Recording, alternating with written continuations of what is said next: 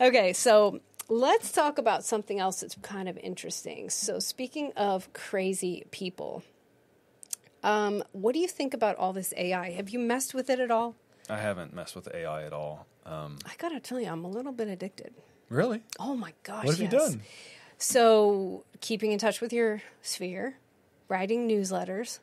Oh, man, there's something I haven't tapped. Dude, like, okay, you go on to, so I ended up buying, so ChatGPT is the one everybody's talking about because it's free. It's pretty freaking cool, though. Okay. But Jasper, you have to pay for it. And so for what we do, I think it's a better fit. Okay. Because they have a whole bunch of templates. So, like, I can go and say SEO blog post, and I can say, write me an article about how to save money on electricity in the winter months and make it 2,000 words and make it funny and informative. And write it to my real estate clients. It's content creation without you having to do it. That's amazing. Yes. And it's like it can do the call to action. So I did it for that, sent an email out to my whole, sphere, heard back from several of them, which is cool. I wrote multiple blog posts for my website just because, the more you put on there, the more chances you have of being optimized. I had it write a whole social media marketing campaign. It includes hashtags. Wild. It will do one for LinkedIn, for Instagram, for Facebook, for Twitter. It'll do all of them based on how many characters and what is optimized. You have to fill out like the prompts, like what do you want it to be about, blah, blah, blah. It's pretty amazing. So you're already seeing results though. Well, it's helping. And I'll tell you, ever since I started doing this, along with just putting video content out like I used to, because when we get too busy, we kind of fall away from what helped us get to where we are. Now that I've been doing it, my Facebook, which is the majority of my marketing, because all of us old people are on Facebook. The young kids are not anymore. But anyway, I've had over a 200% increase in exposure in our area, which I think is great. It's awesome. So, how much of your business is referral versus past clients versus just organic from Facebook type? I would say past clients is probably 50% now, and referral is probably 50%. Well, obviously it has to be 100%, but I don't know. I don't pay for leads. I don't pay for advertising. So it's all just based on, what we do. So your Facebook is truly for past clients then, not so much for lead generation? No, I do. I do. I get new clients from Facebook all the time that see what I do and they know what I do and they want me to do it for them. So it's, I market real estate the same way I did for photography, which is people feel like they know who I am just because of watching videos. You know what I mean? Yeah. Which is, I think, the biggest thing because they're hiring us. Right. You know what I'm saying? Right. We're more than just a pretty face. And they have to know that. So but anyway. Do you have a Facebook page that's personal and then a Facebook page that's business, or do you combine? Well, so technically to be, what's it called? Compliant with the state of Texas, we have to, if we're posting something about real estate, we have to have one click away from our AIBS. Right? Yeah. So that's on my work page. So I always tag my work page, but I do everything on my personal page. Gotcha. But that way I'm still compliant. You know what I mean? Sense. But yeah, no. Facebook wants to limit how much reach you have on any sort of business page unless you pay for it. I purposely didn't set up a business page and only have, Points West has a business page, and that markets all of our properties and all of our agents. But as far as my own personal marketing, it's only on my page. You don't do a lot of real estate marketing on your personal page at all. I don't. People, sorry, my phone is busy today. It's been a busy day. Well, I think it's important. For new clients. But, if you're getting plenty of business from your sphere, then it doesn't matter. Yeah. It's just always interesting to hear how other people do it, what works, what doesn't work. I could definitely do a better job of marketing my business on my own personal page, but I also don't want it to be, I want it to be genuine. Yeah, whatever works to bring in the people without having to pay for leads from Zillow. Right. Are you still using Showing Times? Have you switched to Broker Bay? Oh, I've switched to Broker Bay, and Showing Time did not want to let me go.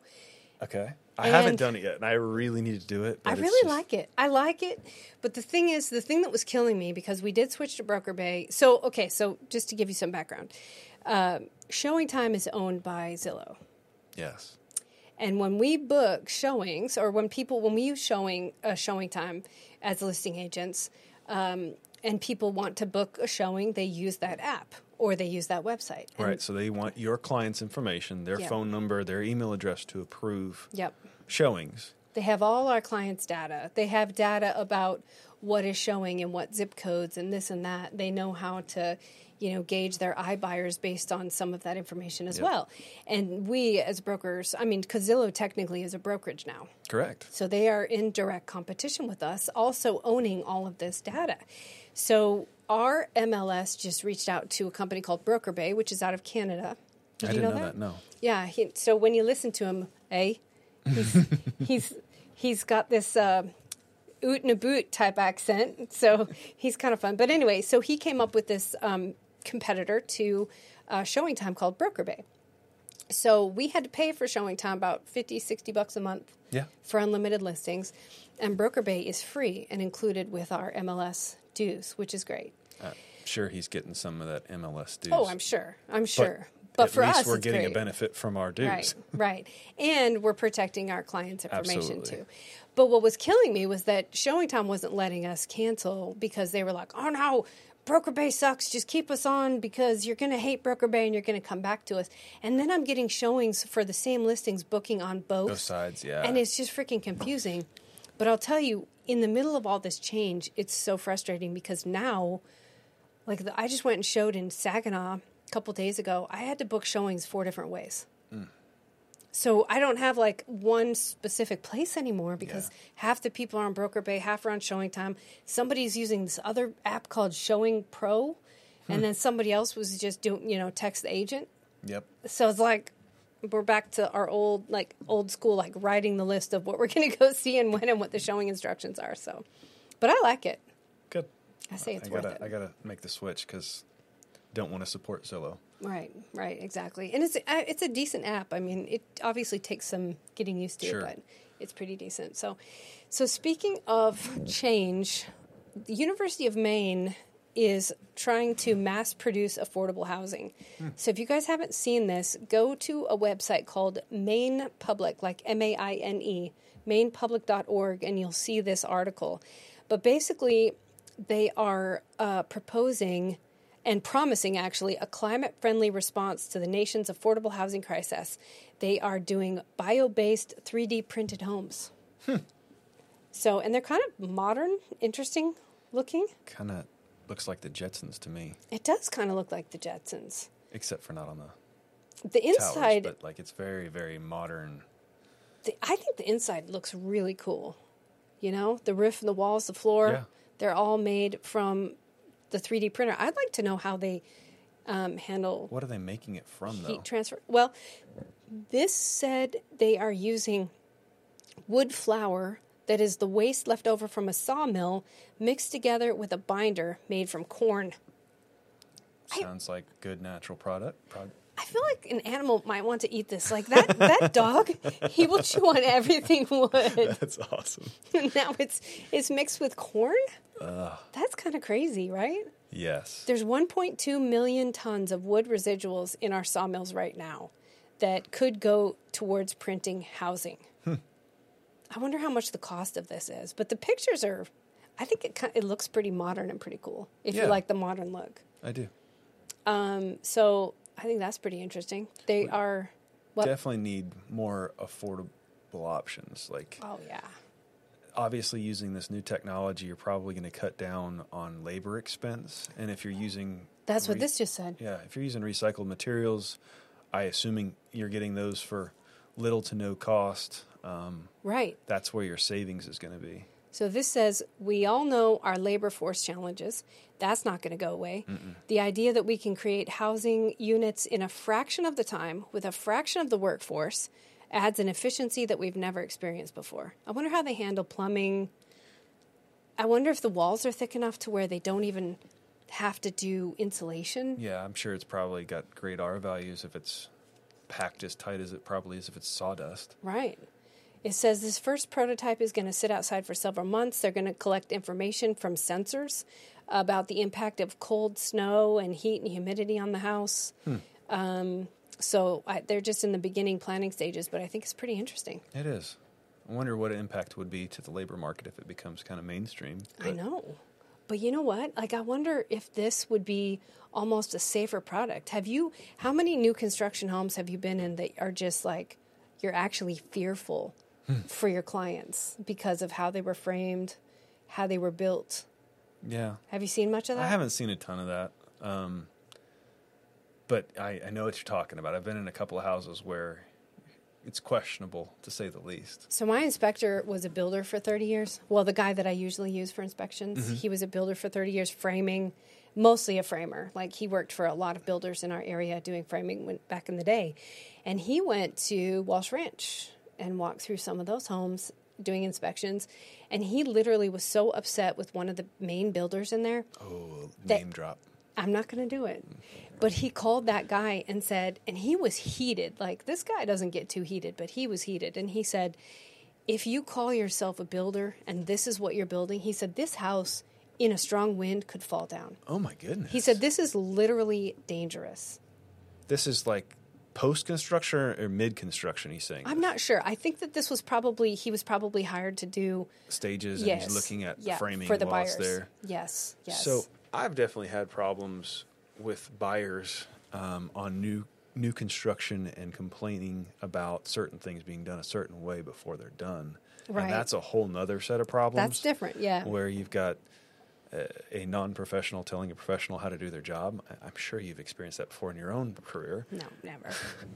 But, when you've got a professional, licensed inspector telling a builder that he's not doing it right, that's definitely concerning. Yeah. I mean, he said that it was scary. He goes, you know this builder? And I said, yeah. He goes, over in Walsh Ranch? I said, yes. And Walsh Ranch is like, I mean, it's a fancy. No, it's a high-end neighborhood. It's a fancy development. A lot of amenities, very high price for. He literally said, don't bring any buyers to this builder because these homes are not safe. Wow. That's. Honestly, I couldn't even remember the builder, who it was. If you said Your the client names didn't of them. buy it? No, we weren't. It wasn't for my client. Oh, okay. He just. That's good. I saw him on an inspection, and he Gotcha. said, "Hey, just be aware of this." So I thought that was probably the scary. I wouldn't say it's scary, but for a client would be scary. There's a builder building in Springtown, building several different neighborhoods, but they hire their own crew, so they have no trades coming in. They all work for the same guy. Which is a cool concept. They're putting up houses in a matter of weeks instead of a matter of months because you're not waiting on anyone. yeah. But one of the things they wanted to write in the contract was that they would pour the driveway after they closed the next house. They're basically robbing Peter to pay Paul. And That's like a Ponzi setup. yeah, it was. That was the end of the conversation with that specific builder. But like, there was things that you would agree to that would happen after closing. And I was like, that's not really how this is supposed to work. Plus, a lender and an appraiser is not going to be happy with that. His first question was, is this a VA or a FHA buyer? And I said, well, what does that matter? It basically matters because of the inspections that they're going to do. Oh, my gosh. Who was that? Don't remember either. I'll cut it out. But I need to know. I honestly don't You remember. don't? I could probably figure it out, but my client went back and looked at this guy, and he's had like 4 or 5 different building companies that he shut down because of lawsuits. Oh. Yeah, like. I bet I know who it is. Yeah. Yes, that's it.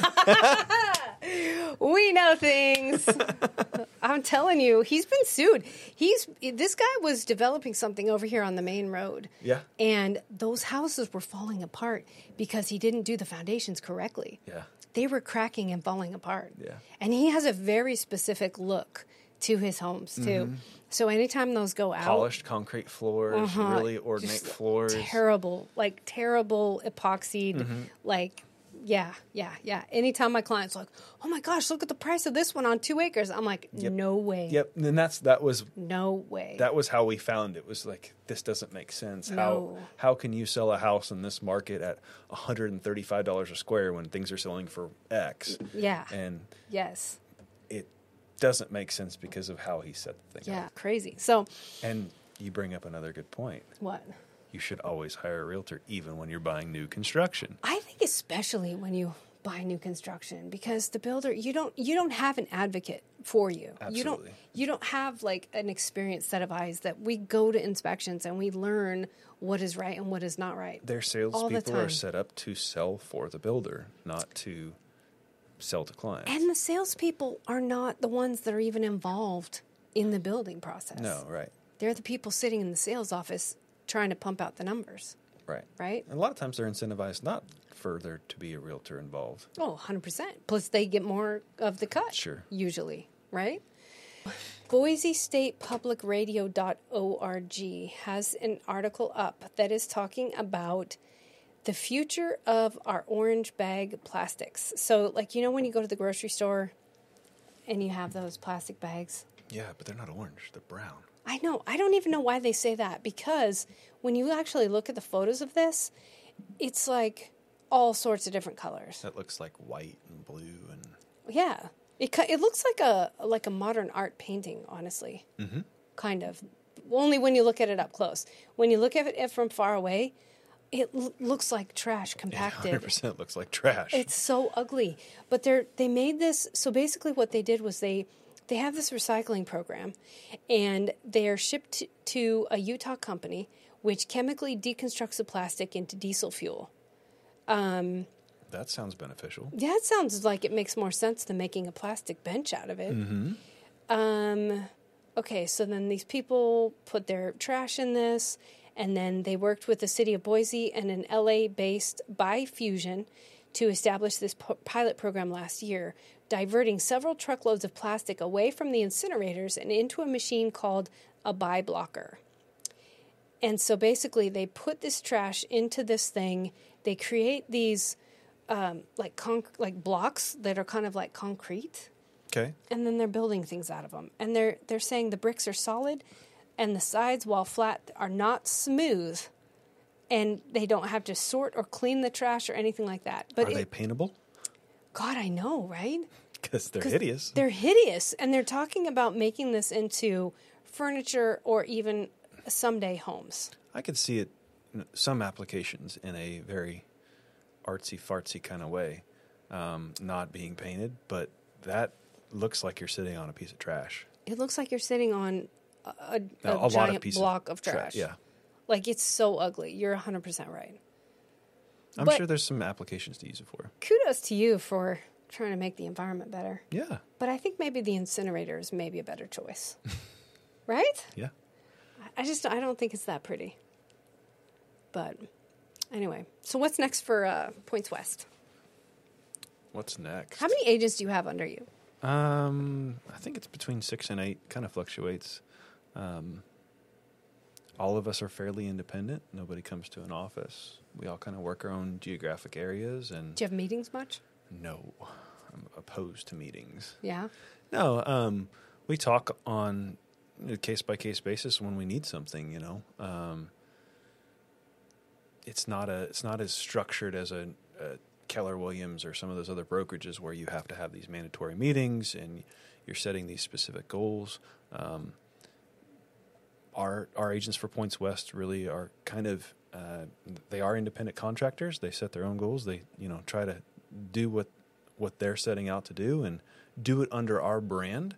We purposely set the brand up so that it's focused on the agent and not on an individual. And so, it's different. Well, it sounds good though. I mean, are you pretty selective with who you take? Absolutely.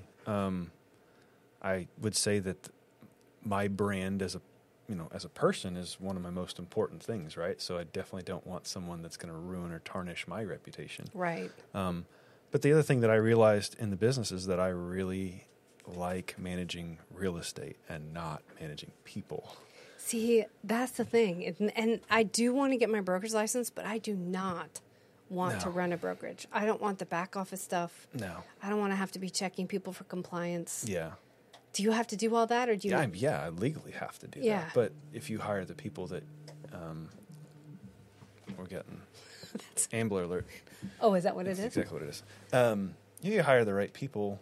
there's a bit of trust there, and Right. The rope gets longer, and it's a little easier to manage. It's not a daily thing. It's just making sure that you're in compliance. Is this what you pictured yourself doing when you were younger? Mm. How old are you? I can't tell how old you are. I'm 36. Okay. When I was a kid, I wanted to design concept cars. I wanted to be the next Chip Foose that would draw on pen and paper and design concept cars. And then computers became the only way to do that, and I didn't want to do that. So what's your favorite exotic? Obtainable or unobtainable? Favorite, like if money was no boundary. Gosh, probably Ferrari F50, maybe. I don't know. I try to set the realistic goals, things that I would love to have. I really want a McLaren. Oh yeah, I really want a McLaren. How much do those cost? Like $300,000? You can find a really nice example for $300,000, but there's some affordable ones out there that you can get, like the MP 4C. You can get for like 80, 90, 100K. Really? And those have like 600 horsepower. Doors go up. Yeah. I didn't know they had McLarens for that little. Yeah, they used to sell for 300, and now they've depreciated like crazy. Do you go down to the racetracks down in Crescent and do that? Yeah. I've had one of my cars out on the track down there. Most of the stuff that I like to do, though, is like car meets where we're going and hanging out with buddies and talking about the cars. I like to drive fast, but this street and track is not something that I'm super in tune to. I'd rather go hang out with my buddies. Yeah, that's cool. Do you race people at stoplights? No. I do. No. I do all the time. No, it's funny because most of my cars are slow cars. Really? By today's standards. So I've got a 1996 Porsche 911 that has 287 horsepower. Isn't that mind-blowing? Because when it came out, it was like it was so a fast car then. badass. But like my truck is one of my fastest cars. I have a turbo that's like 600 horsepower, but most of the toys are relatively slow cars for today's age. Like a Toyota Camry could beat that car in a straight line race. That's so crazy. Yeah, our Fox body was like so friggin' slow. But it's fun. I mean, it's fun to just drive a manual again. And that's the thing. It's the experience. So the manual transmission, the smells, the sights, the way it was designed. I don't like the smells. I like driving it. But it's the nostalgia that all that creates. Yes. And I think that's part of the reason why I like what I like is because it's things that remind me of a child. Yep. Well, it's fun stuff. My husband and you would get along famously. Yeah? Yes, because he's obsessed with cars. All sorts of them, especially those old ones. And car shows and stuff like that. So, what's next for you? I don't know. Just keep, I guess, building my team and working hard, making money. What's your team consist of? I have, actually, I just have like a weird, probably not normal team. I don't take a split from my teammates. We're just like agents that really have the same personal drive and vision and desire to be successful, and we kind of just all collaborate, basically. Okay. So, like, tomorrow we're going to go shoot a whole bunch of houses that are new builds and do some walkthrough videos and put them out there for people to see. So how does her being on your team benefit you and you benefit her? Well, if we don't do intermediary on our team. Okay. So we don't, like, for instance, so what that basically means is that if I have a listing and a buyer comes to me and says, hey, I want to buy this house, will you write the contract? A lot of agents will say, heck yeah, I will, because then they're going to get all the commission. Mm-hmm. But our brokerage doesn't allow that. And That's so intermediary without appointments. Correct. Our brokerage says, no, you know, the buyer needs to be represented by a different agent. And so I would hand that buyer off to someone on my team then, and vice versa. So essentially is intermediary with appointment. Yes, yeah. So we always do it with appointments, but we never represent both buyer and seller ourselves. So it doesn't really benefit me per se, other than I have like a close-knit group of people that are very similar. Helping push you forward. Kind of, yeah. Accountability. Yeah, I don't know. I think I'm my biggest You know what I mean? Like Yeah. I can never satisfy myself and what my goals are. You know what I mean? Because I always have bigger goals. And there's a million things that I don't know, and I know that I don't know them, like developing or investing. Like we only have one investment property, which is more than a lot of people have. So I'm not complaining, but I would like to know more about that. I would like to know more about fixing and flipping. I would like to know more about all sorts of different things. So is that some of what your goals are, is to get further into those parts that you don't know, or what? Yeah, definitely. I think so. My biggest goal would be become a broker in 2023, which means You got 11 months.